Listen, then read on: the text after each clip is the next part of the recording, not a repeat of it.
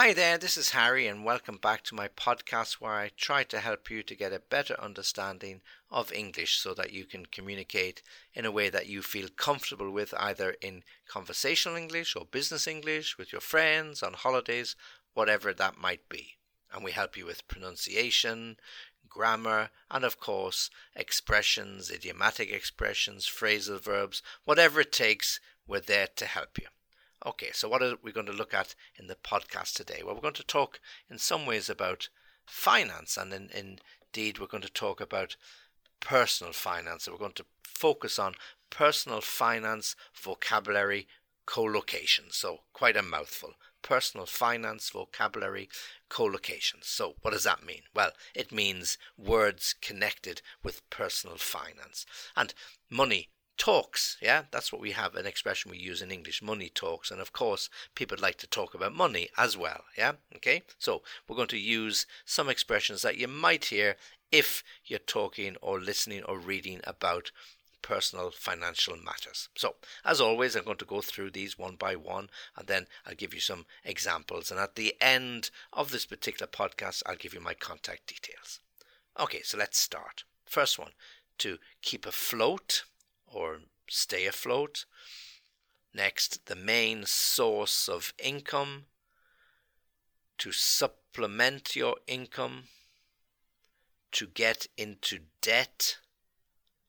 To spend a fortune. To run up an overdraft. To cut down on luxuries. To clear your debt. To pay back the loan, and to write off the debt. Okay, so all connected with personal finance, and as you'll have heard in those, quite a number use the word debt, and debt is spelled D-E-B-T, and the B is always silent, yeah?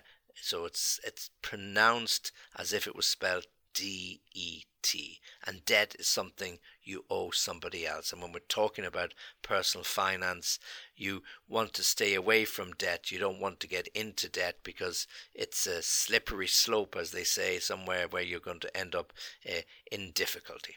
Okay, so personal finance, interesting, but you just have to be very, very careful. So let's go through them and let's explain these particular collocations. So the first one, to keep afloat or to stay afloat. Well, when we talk about afloat, it means to float on water. Okay, so you know how difficult it is to stay afloat. If you jump into a pool, you'll sink unless you know how to float properly. A little bit easier in salty water because there's a natural buoyancy that keeps you afloat. So when we're talking about personal finance, to keep afloat means to keep your head above water, to keep yourself in money or in credit so that you don't owe anybody any money, or if you do owe somebody some money, you've got cash which is greater than the amount that you owe. So to keep afloat means to keep yourself on the right side of your personal finances, that you've got more money coming in than going out,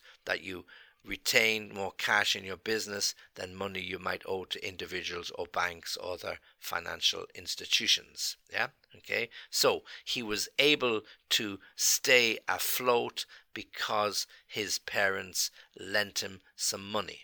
He was able to keep afloat because he had very good business head on his shoulders and was able to know when to do a deal and when not to do a deal, so he didn't get, as we say in English, out of his depth, not debt, out of his depth, D-E-P-T-H, again, another reference to water.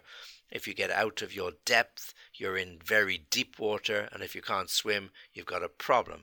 And in business or in personal finance, if you get out of your depth, then there's a good chance that you will not keep afloat. So to keep afloat is to keep yourself in financial positive territory. To stay afloat means the same thing, to make sure your business and you are successful. Okay, next, the main source of income. Well, income is the money that comes in. If you're working for somebody, it's your salary or your wages. If you work for yourself, it's the income you generate from whatever activities you have. If it's a business, it's the money you get from selling your products into the marketplace. So the main source of income is the main income that you receive. So you could get income from many different sources. So for example, if you're working for a company and they pay your salary because you're working there Monday to Friday, then that's likely to be your main source of income, even if you make a little bit more income yourself at the weekends on a Saturday or Sunday, but relative to the rest of the income you get, it's not so great. So therefore your main source of income is that salary that you receive. And for a company, its main source of income is likely to be the income it gets from selling its products into the retail market or to other distributors. Okay, main source of income. To supplement your income, well, that of course can be something different. To supplement something means to add or to support or to increase. Okay, so if you want to supplement your income, then you might take on some extra work. So, you might find yourself in the situation that you have to pay for a new baby that's coming along because extra costs. And to supplement your income, you take another job at the weekends. I did that when I was newly married many years ago, and I was working for a financial institution and the salary wasn't so good, and I worked in a bar at the weekends. I wasn't supposed to because of the way the bank operated, but I worked on a Friday night or Saturday to get some extra income, some additional income to supplement the income that I got from the bank. So when you want to supplement your income, you do something else to give you some support, to give you some comfort, so that you will, by doing that, keep afloat or keep your head above water. Okay, so the first mention of debt is in the next one, to get into debt. Well, during our lifetime, we all get into debt at some stage. It might be small, it might be medium, or it might be very big. Okay? Hopefully, for most of you, it's small or medium and you can control it. We get into debt when we buy our first house or apartment.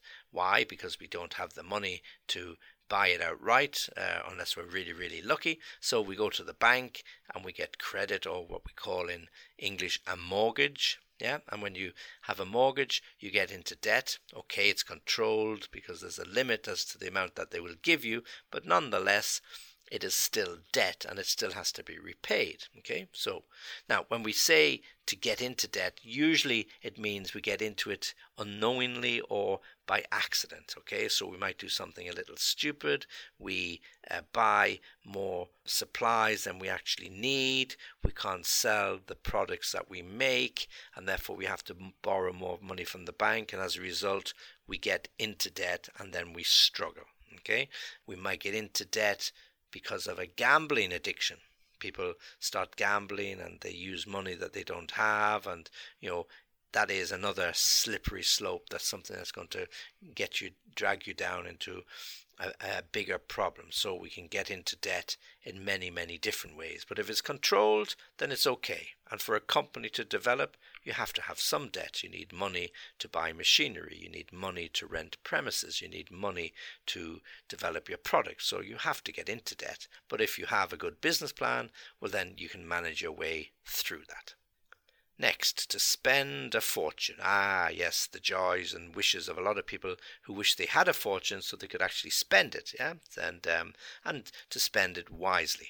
So a fortune is usually a mass of money, So you might inherit a fortune from an old aunt or grandmother or parent, yeah, and when you inherit that money, you might be a little bit unwise and you might spend it very quickly on fast cars. Yes, this the old story for those of you who remember the great footballer George Best. He made a lot of money as the best footballer the world had seen at the time, and when he was being interviewed, they asked him what did he do with his money. He said, well, most of my money I spent it on fast cars and fast women, and the rest of it I wasted. So to spend a fortune means to spend money that you've inherited, money you've earned, money you've been given fortuitously, luckily, or whatever way. But to spend a fortune means to go through the money quite quickly until there's none left.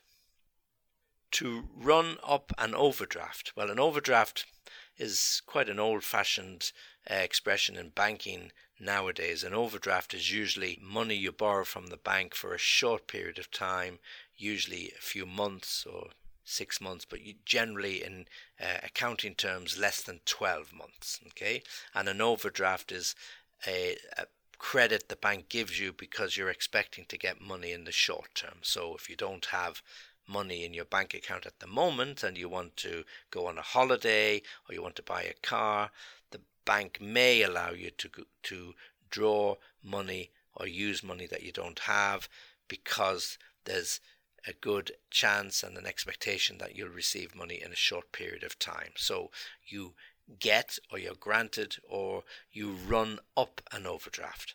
And to run up something means you start using the bank's money a little bit now, a little bit tomorrow, a little bit next week, and bit by bit you run up to when it becomes a bit of a difficulty. Yeah? So to run up means it adds up to quite a lot. So it starts off small, you add another bit, and then when you look at it after 3 or 4 weeks, oh, you've got a problem. You have run up an overdraft. Okay, so that has to be repaid to the bank. So to run up means to build up from small, add, and then at the end of a period of time, you've got something quite large, and that can cause you some problems. To cut down on luxuries. Well, if we do have financial difficulties, if we do run into problems with our bank, if we have run up an overdraft, then something has to stop. And the bank may ask us to sell the car. They may ask us to stop spending money on our credit card. They may withdraw the credit card, or they may reduce the limit. Either way, what's going to happen is we will cut down on luxuries, and to cut down on something means to reduce. Okay, so if your luxuries were eating out 2 or 3 times a week, you may cut down to once. If your luxuries were going on 3 family holidays a year, you may cut those down to 1. Okay, so to cut down is to reduce, not to stop entirely, that would be to cut out, but to cut down on luxuries, to reduce the spending so that you can make your finances more manageable, and these overdrafts and other debts that you have can eventually be controlled and repaid. So to cut down on luxuries. To clear your debt, yes, you can sit back and you can breathe easily when you get a letter from the bank thanking you for paying off the last of the loan, and you're now clear, and as we would say in English, you are back in the black, meaning when you look at your statement, there are black numbers, not red letters and red numbers. Okay, so to clear your debt is to pay back what you owe to other people. Yeah, so you go into the bank, you make a deposit, or you transfer money online to clear the debt that you have, and you can breathe easily because that contract came through, the client came through, and you got your money. So you clear your debt, and you can clear your debt, to your parents if they helped you to set up your business, because you want to make sure that they get back their money, even though they may not want it back. You want to be able to stand on your own 2 feet and say that you succeeded. So you pay back all the money that people invested in you so that you can then go forward with your business or your enterprise to clear your debt. And clearing your debt means to pay back the loan. So every loan that we get, whether it's the overdraft for less than 12 months, it's the medium-term loan to buy machinery for 3 years, or it's the mortgage for 10, 15, 20 years, at some stage we have to give the money back to the bank, and that means to pay back the loan. So when you pay back a loan, you return together with whatever interest, of course, that they are going to charge you over that period of time. So pay back the loan. If you're really, really lucky, the bank might agree to write off the debt, or to write off some of the debt. So if you tell the bank that you're in some financial difficulties and that you cannot, under any circumstances, pay back the money you've borrowed, they may, after a lot of arguments and discussion, agree to write off some of the debt. It means that they will cancel it, and that they will say, okay, you no longer owe us €3,000, we'll settle for €3,000 or €4,000, and then your debt is written off. It doesn't happen very often, and usually you have to be in very serious situation like bankrupt. When you are bankrupt under the laws of bankruptcy, depending on which country you live in, the debt that you owe to people, whether it's a bank or an individual, will be written off when you are declared as a bankrupt. And so all of the debt up to that date is written off, because it's absolutely certain that you're not in a position to repay the debt, so to write off the debt. Or somebody might just be a very generous person and they tell you they don't want the money back. That usually is some small loan. With my kids, when they used to borrow money when they were teenagers, "I'll repay you, Dad, I'll repay you." Yes. So what do? You write off that debt, because you know in your heart and soul that you're never going to see that money again. So you write it off.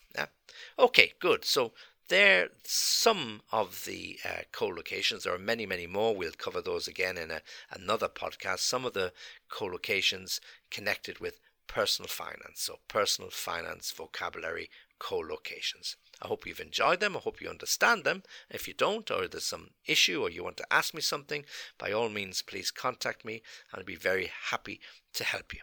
And as always, if you want to contact me, you can do so on www.englishlessonviaskype.com, and I look out for your email and I'll reply to you as soon as I get it. And if there's somebody out there you think will benefit from this podcast and other podcasts, well, why don't you give them the details? Okay, as always, I really appreciate you listening to me and joining me, and as I always say, thanks a lot, and join me again very, very soon.